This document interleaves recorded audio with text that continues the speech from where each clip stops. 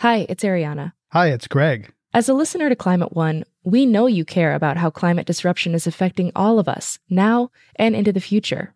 I'm guessing you already do several things in the spirit of climate action. Here's another one: giving a donation to us to continue bringing you shows about the causes and solutions to the climate crisis. You can do that at climateone.org/donate. We offer all our podcasts and radio shows for free, but it takes time, effort, and resources to produce new episodes every week. When you give, you'll help us pay for the talented staff, equipment, and materials we need to make the show. And you'll join a group of other dedicated funders and community supporters who keep Climate One on the air. If you're inspired by the guests and conversations we curate, please consider making a gift today at climateone.org/donate. Thank you for your support, and thanks for listening. What will it take to get the world's major economies off fossil fuels? Climate One conversations explore all dimensions of the climate challenge, the exciting and scary, the individual and systemic. I'm Greg Dalton. The purveyors of doubt and lies and distortion have declared war on common sense and science, and we need to fight back. In late 2019, former U.S. Senator and Secretary of State John Kerry declared a World War Zero on carbon pollution. The name highlights both the national security threat posed by global warming and the type of wartime mobilization needed to cut carbon emissions. U.S. emissions are forecast to drop 7% this year, about the rate of decline needed globally to meet the Paris climate commitments. But can those commitments be met without sending the economy off a cliff, like Wile E. Coyote in the old cartoons? Well, the commitment is made if you make a transition and begin to do the things necessary to not make this the result of a catastrophe, but to make it part of everyday life. The bet in Paris was that people were going to begin immediately to be able to make that transition. And for the first 2 years after Paris, $358 million a year, $1 billion was invested in alternative renewable energy. So for the first time ever, more money began to shift away from fossil fuel and into sustainable energy.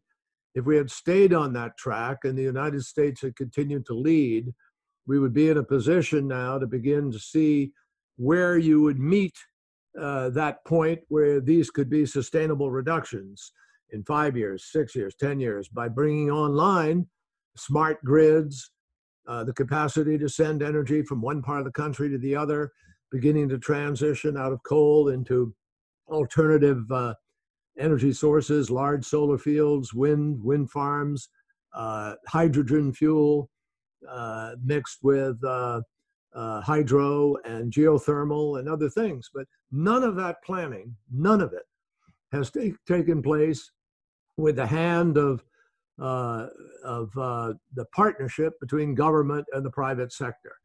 And so, in fact, the opposite has happened. We have a president who pulled out of the agreement, giving license to a bunch of countries in the world that were reluctant to join anyway to go back to being reluctant. And so the people we dragged to the table in Paris have become, scofflaws. And in fact, no nation in the world was on track to meet the Paris Agreement until coronavirus hit and everything shut down. Now, obviously, that's not the way anybody envisioned doing it. We need to do it because we're shifting out of the polluting fuels. And we haven't been doing that fast enough or in a concerted way. The way we will do it is by planning, by enlisting the private sector to become part of the transition, by creating a framework within which citizens across the country can afford to go buy electric vehicles, get the auto manufacturers to come in and cooperate and show you their plans for a faster transition out of internal combustion into electric, building out a program from the federal government to assist in building out the infrastructure necessary for the charging. I mean, it's planning. It's really putting the nation on a war footing to avoid the next pandemic. And the next pandemic will be exacerbated by climate crisis. And the way to get ahead of it is to prepare and make the decisions now. James Baker and George Shultz, two elders in the Republican Party, recently wrote an article in Foreign Affairs saying that China is now the top provider, exporter of wind turbines, solar panels, batteries, the building blocks of a clean energy economy. But most of their party doesn't really listen to them anymore. Their party's in a very different place. Why aren't more Republicans listening to James Baker and George Shultz? Well, let me just say, first of all, you should add that China is also the largest exporter of climate change emissions now. They're the dirtiest fuel provider in the world. They provide 50% of all the coal-fired power plants in the world are Chinese, and Chinese are now funding the building of new coal-fired plants through their One Belt, One Road initiative. So we have a major, major issue to raise with China. We would like to cooperate. They should be able to cooperate. We did cooperate in Paris, but this administration not only doesn't try to go proactively to do that, they're moving in the opposite direction here at home by unleashing much greater levels of pollutants into the air, cutting back on the automobile restrictions, cutting back on the pollution restrictions that existed. So that has to be the predicate. And that's part of the reason why that party today won't listen to George Shultz and Jim Baker the way they ought to. They're radical anti-government disruptors who really want to just pull the system down. They're against any kind of government. Many of them are libertarians, and they want to see no action whatsoever on those fronts because their definition of freedom is the freedom to be able to pollute and to do the things they want to do. Jim Baker and George Shultz have a great idea, which is pricing carbon. And the answer is it is one of the single most effective ways that we could begin to reduce emissions by properly pricing carbon in terms of its economic impact and cost to all of us as citizens.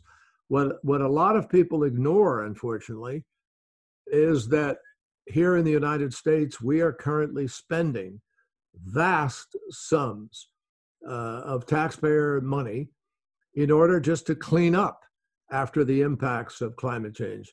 We had 3 storms 2 years ago that cost our taxpayers $265 billion just to clean up: Maria, Irma, and Harvey. And so Sir Nicholas Stern has written a very important book about the economics of climate change, and he makes it crystal clear it is far, far more expensive to pay for inaction than to take actions. Unfortunately, too many of the members of today's so-called Republican Party are ready to ignore all of the signs, all of the science, because they're fundamentally afraid of what the social media will do to them through the encouragement of the current president, who uses this as a political wedge. We keep hearing, though, rumblings of a new position or a new story. Kevin McCarthy, some openings there. Of course, we've been hearing that since 2015 when Pope Francis came to Washington, D.C., and some Republicans came out and said, hey, we need to do that, move on climate with the Pope's political cover. Do you give any credence to the idea that there's openings and softening in the Republican Party? I think that what you see right now are pure political moves that are being made gingerly by a few people who are beginning to fear that the Republican Party may lose the next generation on this issue. And I've heard various people from Frank Luntz to a few other representatives and senators start lamenting that their party needs to get on the bandwagon, so to speak. So for the moment, I think it's rhetorical. It's obviously political, and it's insufficient to the task of meeting the challenge of what we need to do to get the job done. And ironically, maybe not ironically, it's the wrong word, but sadly, these guys are really missing the boat, because the fact is the world's greatest economic opportunity is the energy market. It's the biggest marketplace in the world. It's 4 to 5 billion users today. It's a multi-trillion-dollar market. It's going to grow hugely over the next years. In fact, there will be 9 billion users by about 2050. And the United States of America is not in the hunt to be the technology leader, to be the country that is producing the innovations necessary to meet this task. And that's really giving up a major market without a fight, which is quite un-American in my judgment. Well, right now those markets are in turmoil. Oil recently, went into a negative price. There's the world is awash in oil. That's affecting. There's a lot of industries receiving help in the United States, airlines, et cetera. Should the oil industry receive help? And what do you make of the chaos right now with negative oil price? Well, the chaos, the reflection of negative oil prices is because there's a glut in the marketplace. It's a supply-demand curve. And the fact is that it went down to whatever it was, $37 negative. It doesn't mean really people are going to pay for that, but people who are playing the futures are sort of paying the piper, so to speak, because it will go back up and we'll get back to it. People aren't driving today.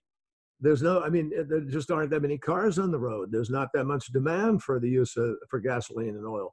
So people are actually putting some of it on tankers offshore, just trying to find a place to store it until the value goes back up and they can sell it again. What I think we have to be thinking about is what do we want to do coming out of this crisis? How do we rebuild our economy? This is an enormous opportunity for us not to just go back to business as usual, but to be funding things in our infrastructure program that are going to build that energy capacity of the future. America doesn't even have a grid. We don't have the ability to send clean energy from one part of the country to the other. We should. It's just common sense. And that stuff is not in these packages so far. None of that's none of that is in these packages. And that's, again, an absence of leadership. Just no vision at all about what we ought to be doing. This is an opportunity. If we're going to spend the money, the last thing we should be doing is spending it to keep digging that hole. The definition of insanity is when you keep making the same mistake over and over again. My hope is that we'll have a day of reckoning. And I think certainly with the election, if we get a new president who is committed to this, then we will have a very significant debate in this country about where we need to head in the future. It makes sense to invest in a whole bunch of things, including innovation and research. We should have the largest single commitment ever in the history of our country to R&D for all of our colleges and universities, our labs, everybody ought to be in the hunt for major battery storage.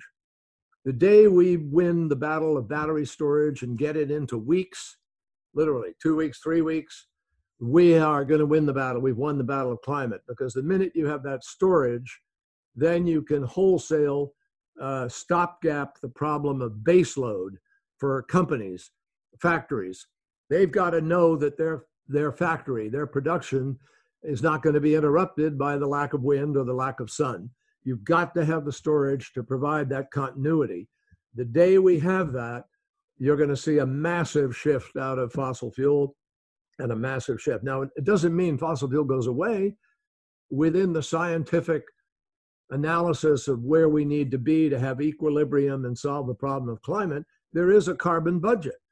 We will still be using oil for various things. We will still need some natural gas as a bridge fuel. But the long-term energy future of America is not going to be written in fossil fuel.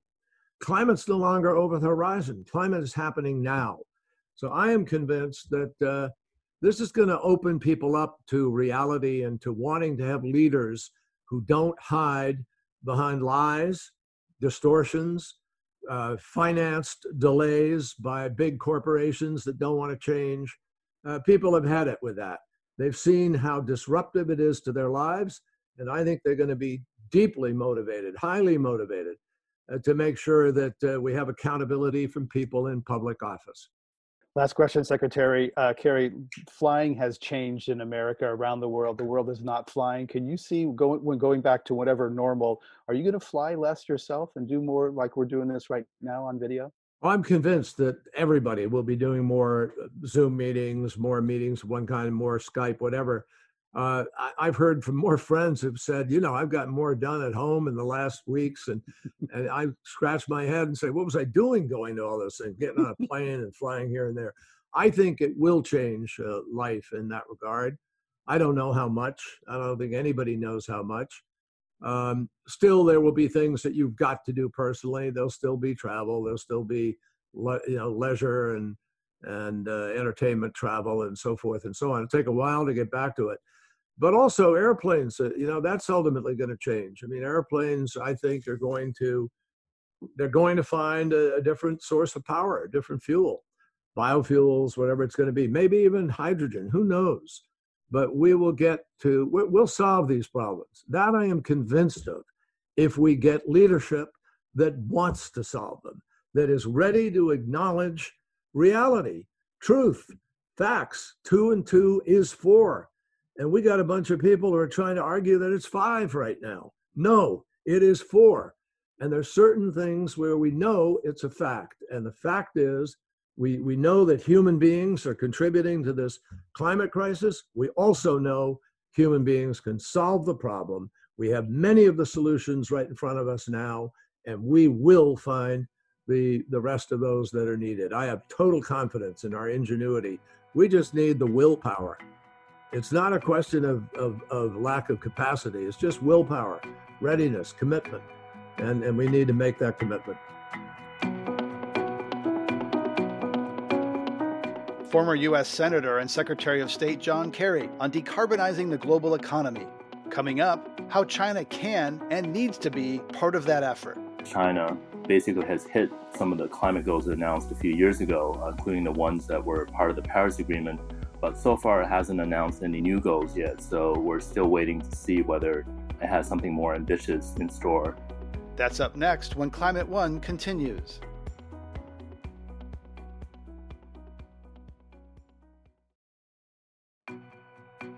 This is Climate One. I'm Greg Dalton, and we're talking about decarbonizing the global economy. Getting the United States and China to collaborate on anything has never been easy. I think if you could have imagined one issue that you thought might bring the two countries together to work, it would be a global pandemic. But to the contrary, that's not happening. David Sandalow is inaugural fellow at the Center on Global Energy Policy at Columbia University and author of The Guide to Chinese Climate Policy. He's joined by Justin Wu, head of Asia Pacific at Bloomberg New Energy Finance, or NEF.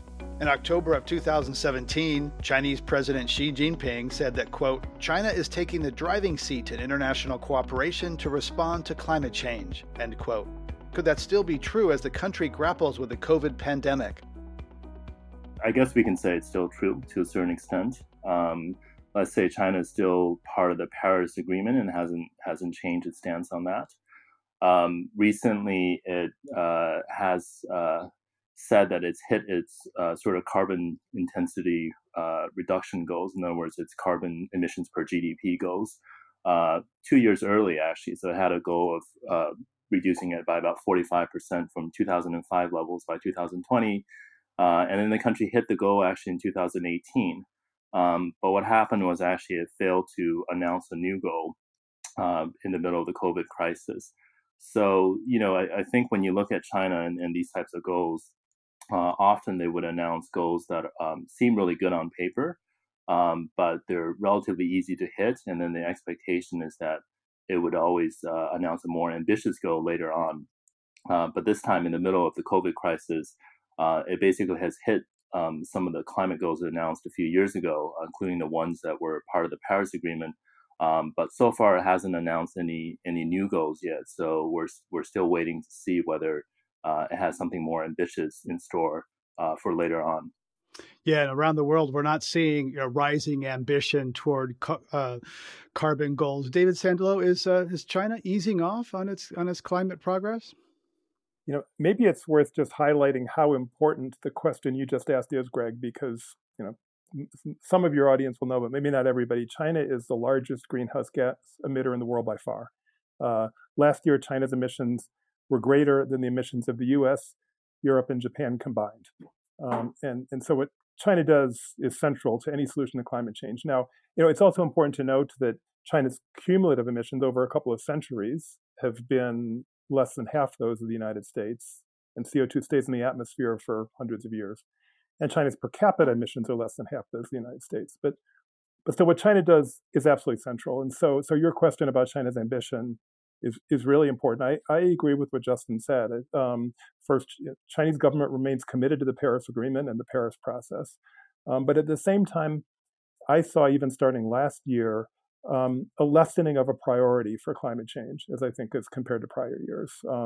I think also a lessening of priority around some air pollution issues. In 2015, 2016, the statements from the Chinese leadership about coal really emphasized backing out coal from the energy mix and making sure that air pollution and greenhouse gas issues were addressed.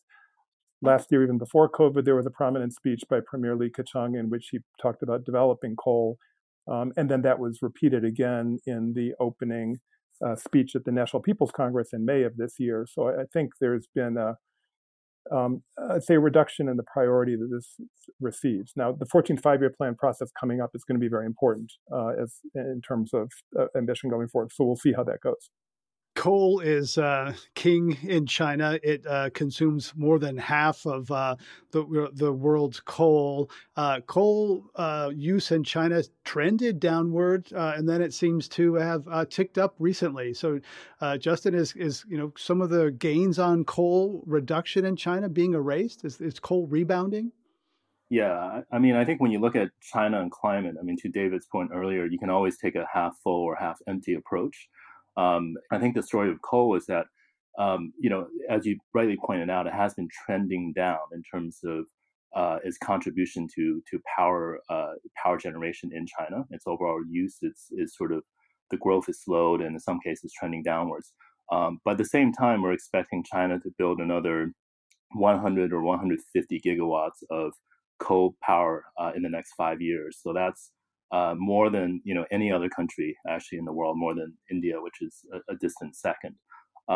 As you look at the beginning of the year, what's really interesting is with the lockdowns that happened in China due to the COVID pandemic, coal use actually has plummeted. So as power demand fell within the country, actually it was coal power generation that fell relative to other sources of power generation.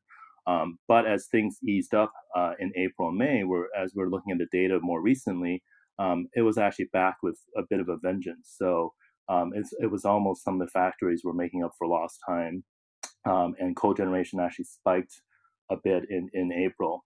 And then the question is, what does the rest of the year look like, right? Is it going to be, are we going to follow a pattern very similar to the post-2008 financial crisis, where actually factories roared back to life and we saw emissions actually tick up over the next couple of years as the government tried to stimulate and recover the economy?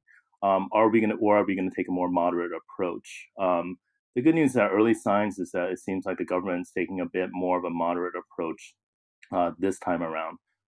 But it's still early days, and obviously, I think we see that often economic priorities will take precedence over other things. So if there's really an effort to really push to recover the economy, we could see things sort of rebound, such as emissions or factories and things like that.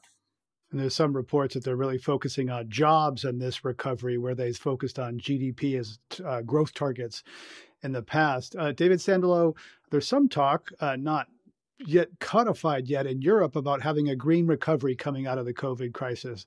Is it possible that Europe could surge ahead or be more aggressive coming out of COVID? If what we're hearing here is China isn't putting a clean recovery front and center. They're trying to get their economy back on track, get jobs back in place. Is that fair? Yeah, I think a green stimulus is getting less attention in Beijing than in Brussels, but more attention than in Washington, D.C. right now, where there's very little happening on that topic. One interesting point about the first quarter of 2020 in China and the energy sector is that as coal power plummeted, as Justin said, solar power actually increased, or solar generation to be precise. In the first quarter of 2020, according to statistics I've seen, solar generation actually increased 10 to 12% as compared to the prior year, which is pretty striking given that the economy had dropped around 6 or 7%. And I think the reason is because In China, there's about 30 gigawatts of new solar power capacity added during 2019. And then there's been power sector reforms. So there's now renewable electricity quotas in some provinces. So renewable electricity actually comes onto the grid first in some provinces, which has changed from prior years. On your question about green stimulus, to elaborate further, in the last big recession in 2009, Chinese investment in infrastructure in many ways led the world in terms of recovery. That demand was hugely important. There's a lot of heavy infrastructure investment. The Chinese government, I think, is signaling, first of all, that the stimulus measures are not going to be as big as they were back in 2009. And there's concern, I think, about indebtedness in the Chinese system that limits that. But also that it's going to be, quote, new infrastructure investments, not the type of heavy construction investments in the same way, but, quote, new infrastructure. And some of the examples of new infrastructure that have been given are clean energy, including infrastructure for electric vehicles and high voltage transmission lines, mass transit investments, and then some other types of investments like 5G. So I think that's the dialogue as I've heard it right now that's going on green stimulus in China. Yeah, I would agree with that. Just to add one on that one, I think it's important to, and I like David's sort of, arranging it in the way in terms of Brussels, Beijing, and Washington in terms of the greenness of the stimulus. But I would add, the one now is a lot more focused on sort of digital infrastructure, new technologies. The effort is to build a more service-based, high-value economy versus one that's more focused on manufacturing. So I think it's important to understand that this stimulus is more about a longer-term goal towards China's economic transformation rather than a specific, I would say, a climate goal. It just so happens it's less carbon intensive, which probably is a good thing for the world. But I wouldn't really call it a specific green agenda towards reducing emissions, although it may have that nice side effect. Justin Wu is head of Asia Pacific at Bloomberg NEF, and David Sandalow is the author of the Guide to Chinese Climate Policy and an inaugural fellow at the Center for Global Energy Policy at Columbia University. One other thing is the strained bilateral relationship. The Paris Climate Accord was really rested on a deal that President Obama made with President Xi and the two big emitters, current and historic, coming forward. And that now has been strained. So how does the strained bilateral relationship and the kind of peer pressure that played a role in Paris with, Modi and Obama and Xi, has that fallen apart? Or is that still, where does that stand, David? Well, big picture, U.S.-China relations are as difficult as they've been in at least 50 years right now, since the normalization of relations. And I think in the next year, they're going to get worse. I think we have trends that are driving us in very difficult directions, including nationalism in both countries. And the governments in both countries are not only failing to contain that nationalism, they're inflaming that nationalism. And it's spilling out in a number of ways. I think if you could have imagined one issue that you thought might bring the two countries together to work, it would be a global pandemic. But to the contrary, that's not happening. And the climate change agenda, it's completely fallen apart under the Trump administration, which doesn't believe that climate change is an issue that merits attention. And I do think that if there's a Biden administration, which that although the U.S.-China relationship will remain extremely challenging, because there's really a broad bipartisan consensus in the United States about some of the issues that China presents. So I think the relationship overall will still be very challenging, but I think there will at least be desire in both governments to reach agreement on climate change. And I think it won't be easy because there'll be disagreements on specific issues. It'll be part of a broader set of very difficult bilateral relationships, but at least there'll be a desire to get to yes on that. And so we'll see how that develops if there is a Biden administration. Justin Wu, one thing that people in Silicon Valley and other clean tech investors, companies in the United States worry about is that the U.S. is losing competitiveness to China moving ahead. China's going to own the technologies of the 21st century, and that is batteries, solar, et cetera. Is that still the case, or is China perhaps not pulling ahead so far ahead of the U.S. as others might have feared? Yeah, I think we need to pick apart that statement a little bit and sort of think about this, right? So I think if you say that China is leading in things like solar panels and batteries, then yes, the answer is yes. But I think, if we talk about China's leadership, quote unquote, in renewable energy, I think China's been basically playing to its strengths, which is manufacturing, right? It has been a leader in terms of manufacturing the volume of relatively cheap and affordable solar panels and now batteries. So it's done that extremely well, and it's probably going to be pretty dominant in the supply chain of these components in the future. Now, whether that's technology dominance, I think that's debatable, because I think there are, you need equipment, obviously, to build renewable energy projects and other things, and cars, electric cars.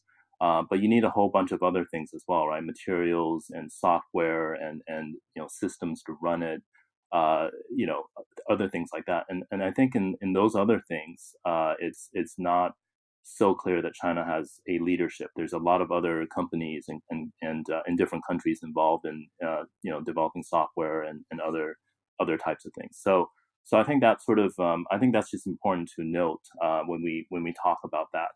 I'll just add actually one other point that to your previous question, Greg, about leading climate change. I think yes, if you look at sort of collaboration between countries, I think that's not really a great story right now, and that's obviously we need more of that if you want to solve the climate problem.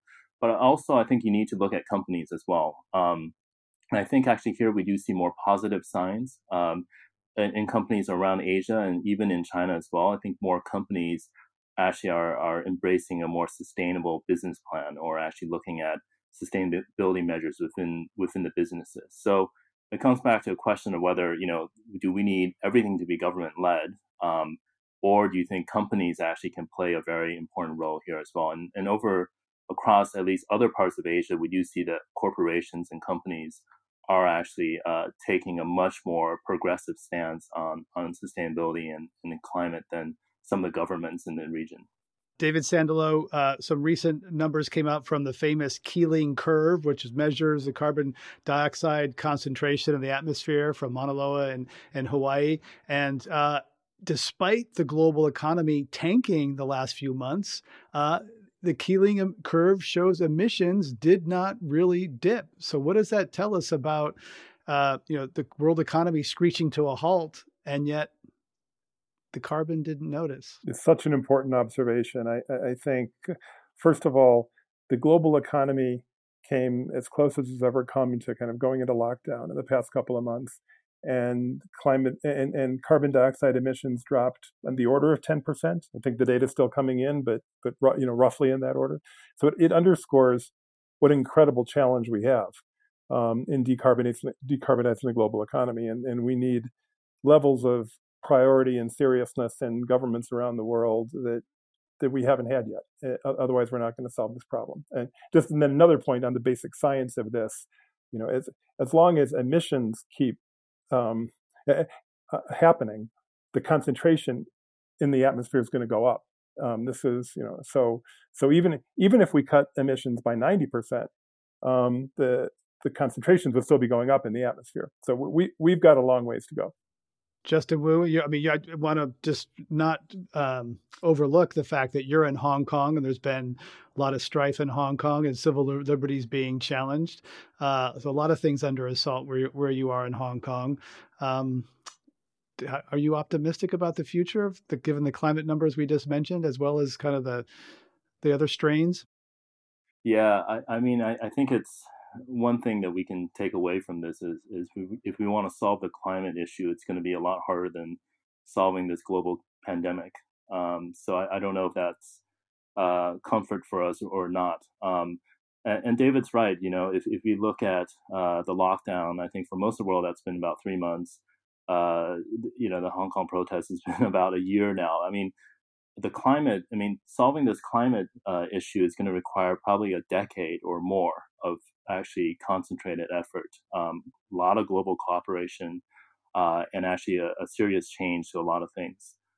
So I think the order of magnitude of what we need to do with climate is much larger, and obviously it's going to play out over a couple of decades, and not sort of just something we can do for a few months or even a few years and hope that we can solve the problem. So it might be that we can't sort of use a lockdown or something that dramatically changes people's lifestyles for a long period of time to solve this problem. We may need to look at other ways of doing it. But actually, I think the issues that we face today really has made it very clear to me and many others that the climate issue is much more difficult to solve than probably we initially realized. Yeah, Justin's exactly right. It's just, if I could just add, certainly lockdowns won't solve this problem. I don't think anybody is suggesting that lockdowns will solve this problem. I think we need transformation of the global economy, and there's actually evidence that it's possible. I think. I mean, what we've seen with renewable energy in the past decade really underscores the transformational potential of technologies. And I think in the power sector, we already have a line of sight to how we can achieve decarbonization. Now we need to do that in some other sectors as well. So I don't think anybody should despair, particularly when you look at the younger generation and awareness growing around the world on this topic. So I think there's real hope. David Sandalow, author of The Guide to Chinese Climate Policy, an inaugural fellow at the Center on Global Energy Policy at Columbia University, and Justin Wu, head of Asia Pacific at Bloomberg NEF. This is Climate One. Coming up, how other rich countries are faring in the struggle to decarbonize their economies. In Europe, we are only now catching up with China. So we will see. The race is on, that's for sure, and we see Europe catching up. That's up next when Climate One continues.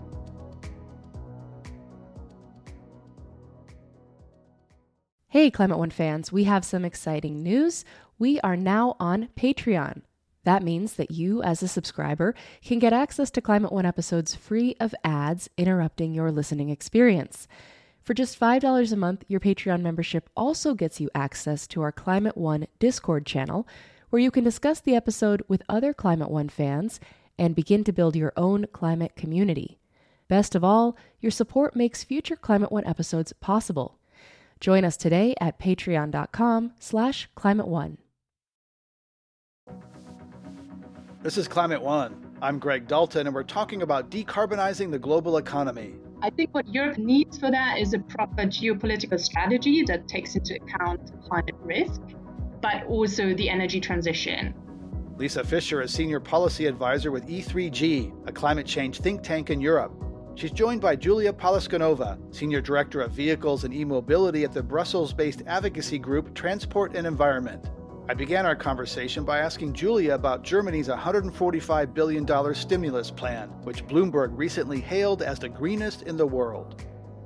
We are quite surprised ourselves, to be honest with you, despite so much lobbying from the car industry, which is an incredibly powerful sector in a country like Germany. We actually have the stimulus that only subsidizes future electric vehicles. That means that as a manufacturer, you only would get the money to actually really invest in the production of technologies that are green hydrogen or batteries. And it also means that as a consumer, I can only get government support to buy an electric car. To give you an example, if I wanted to buy a very medium, typical electric car, which is under 45,000 euros, I would get a 9,000 subsidy off the price tag. Now, it has never been better to buy an electric car than today in Germany. That means a lot. And actually, it doesn't just mean that it's good for the climate. What it shows is that Germany clearly bet on electrification as the technology for the future. So it's a climate and an industrial strategy now. If the biggest country in Europe is going electric, it means that Europe will go electric. During the Great Recession, fossil-fueled cars in Europe and the United States received big bailouts. Industry asked for that support again. Why didn't it happen? Clearly, the German government supports electrification, but BMW, Mercedes, Audi, not so much. Well, 2020 is very different from 2009, right? I think, first of all, we now actually have competitive electric cars on the market. And all car makers in Europe, be it Volkswagen, BMW, Renault, or Peugeot, are all bringing electric cars. In Europe, we actually saw the investments of 60 billion last year into e-mobility. And that's one of the reasons. So it is now a real industry. But secondly, and really importantly, we now have binding CO2 targets for car makers to meet. So from this year onwards in Europe, car makers have to be under a 95 gram per kilometer target for all the cars they sell. So governments can simply no longer justify giving money to polluting SUVs because that will just push car makers over at the edge to pay fines. And, it's quite important to just say that already before COVID-19, we had soaring electric car sales in Europe. The momentum was already there. 7% of all the cars in Europe sold between January and March 2020 had a plug. That's record sales, actually, much higher than you guys on the other side of the pond, if I may. And I think that's quite important. So we saw that the market is there. So the politicians are now using the stimulus programs to continue the momentum and in a way replace potentially lost private investment with public money so we can actually shape the industry and put them on the route that we want them to see in the future. Lisa Fischer, last December, the European Union announced a $1 trillion Green Deal aimed at transforming the 27 member economies to higher quality of life and lower carbon emissions. That was pre-COVID. Is that still alive now in this economic crisis? Yeah, thanks. That's a good question. Absolutely, it's still alive. I think the European Commission, when it announced its recovery package about a month back, they really reaffirmed that they consider it as part of the European growth strategy. And to understand that better, you have to kind of think back at how this European Commission came into power. That was last year, European Parliament elections. There was an unprecedented level of support for the green agenda. There was a lot of citizen mobilization. And that really built the backbone of the political consensus that brought about this European Commission. The other part of the backstory is, of course, Europe as an economy. It's very dependent on fossil fuel imports at the moment. It is, however, at the same time, an exporter of clean technologies, an innovator. And it's quite clear that within this current geopolitical climate, to gain more stance, it should rely on those things that it knows how to do well, which is clean sectors, clean industries, but also reducing dependence on, frankly, quite volatile and already before COVID-19, quite volatile fossil fuel market. The world's largest 50 economies are spending about $12 trillion on their recovery from the COVID crisis, and less than 0.2% of that money is targeted for low carbon measures. So what does that say to you about Europe and others in terms of, the recovery out of COVID is such a tiny amount is focused on low carbon technology? Yeah, that's a good point. I mean, the European Commission, as part of the package it announced, has looked at different measures to ensure that the money that's being spent doesn't do any significant harm, but also that, which it does with its regular budget, 25% of that is actually targeted towards green spending. So I think Europe is definitely going a different way here. You're still seeing among member states different levels of engagement. So Julia was talking about the package towards the automotive industry, which is different in Germany and France to Italy. And of course, there the member states put different emphasis. I would probably not expect, what you don't expect is 100% of that going towards green. What you expect is a significant share going towards green, but there's a lot of twin challenges like this, like the digital challenge that needs to go hand in hand. Social measures are very important at times of crisis. So the expectation would never be for that to be the main share or only share. There's a lot of related challenges that we need to invest in for this transformation to be successful.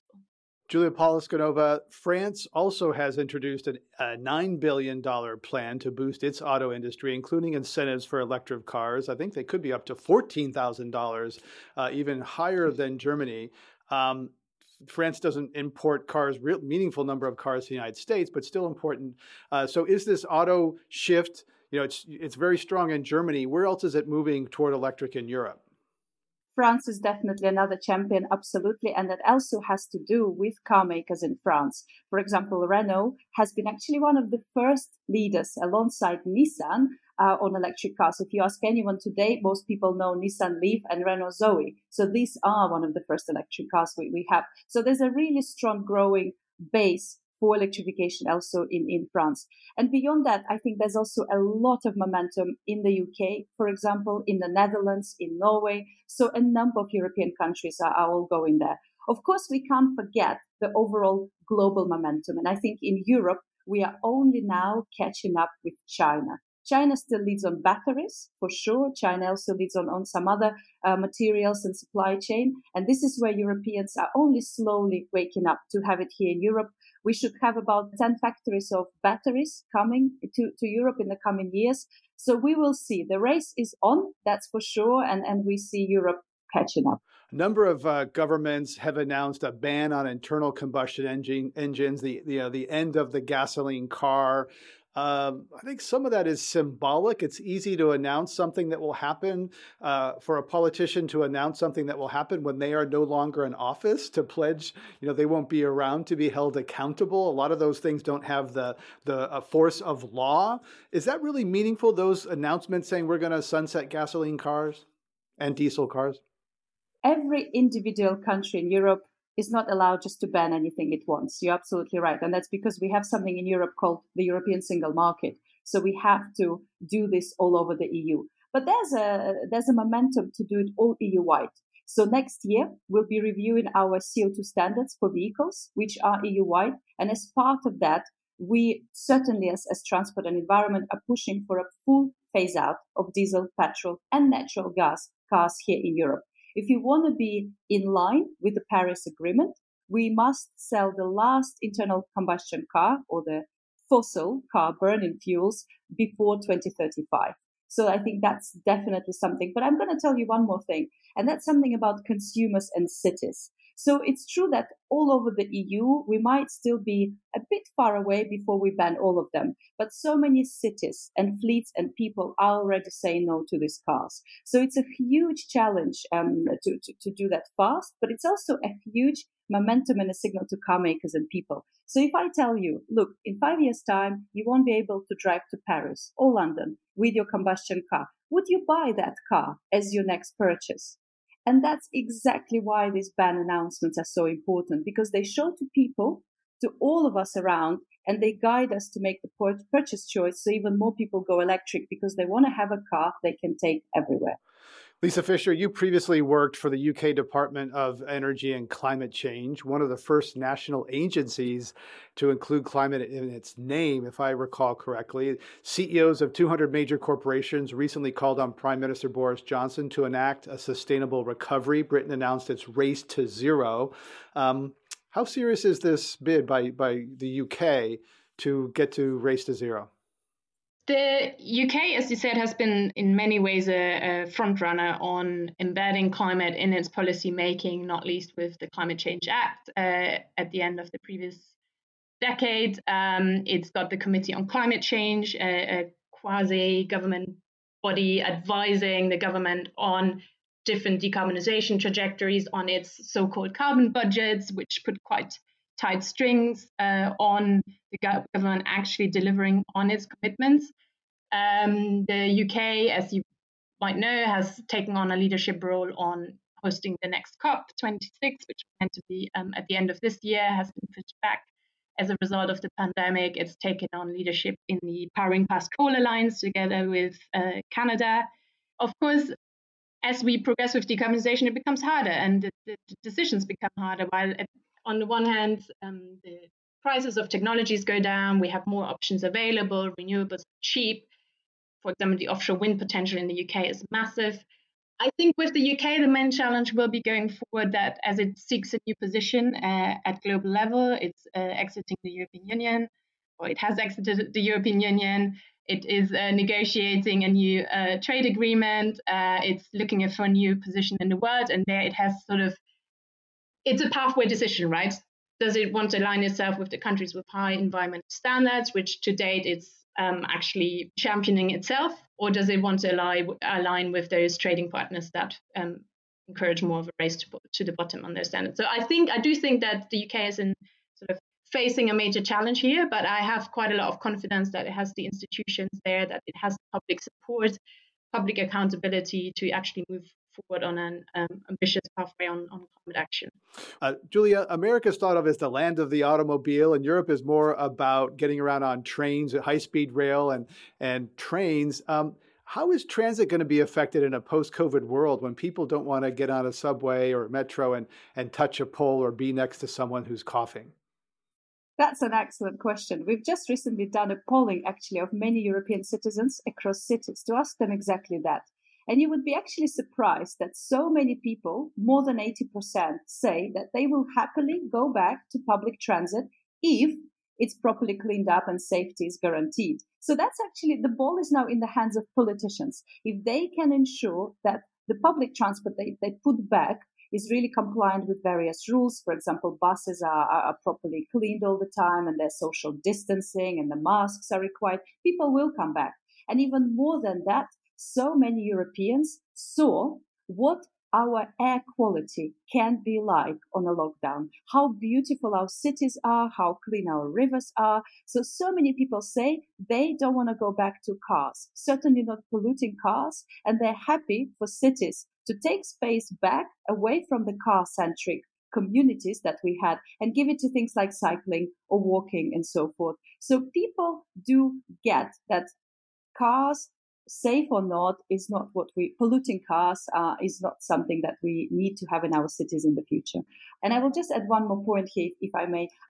Buildings are also a big part of the recovery programs in the member states. So we talked about the automotive, but so are the buildings. And this is because getting lots of people to renovate buildings creates jobs. It's actually a great job creation strategy in the recession. So there's lots of governments in Brussels, indeed as well, European government now is doing what they call renovation wave. So we're going to go all around and really set ambitious standards to renovate buildings, to create jobs and update the building stock. And I think that's a real opportunity for both the green recovery and the climate ambitions in Europe.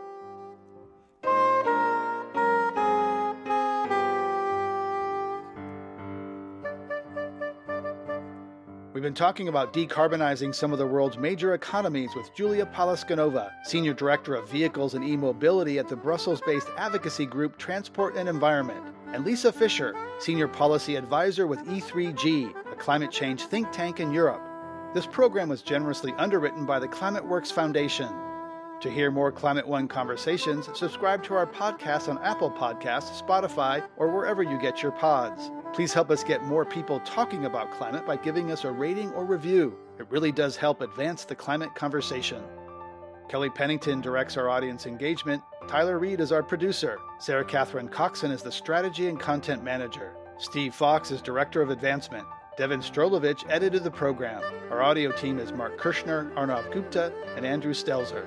Dr. Gloria Duffy is CEO of the Commonwealth Club of California, where our program originates. I'm Greg Dalton.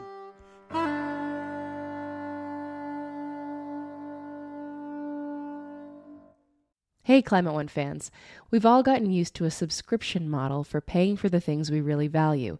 Here at Climate One, it's no different. We produce this show every week for free, and now we're offering you an opportunity to get our show free of ads.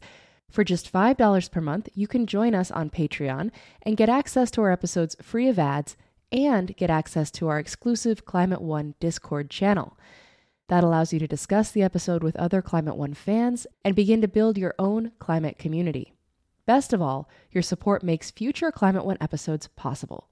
Join us today at patreon.com/climateone.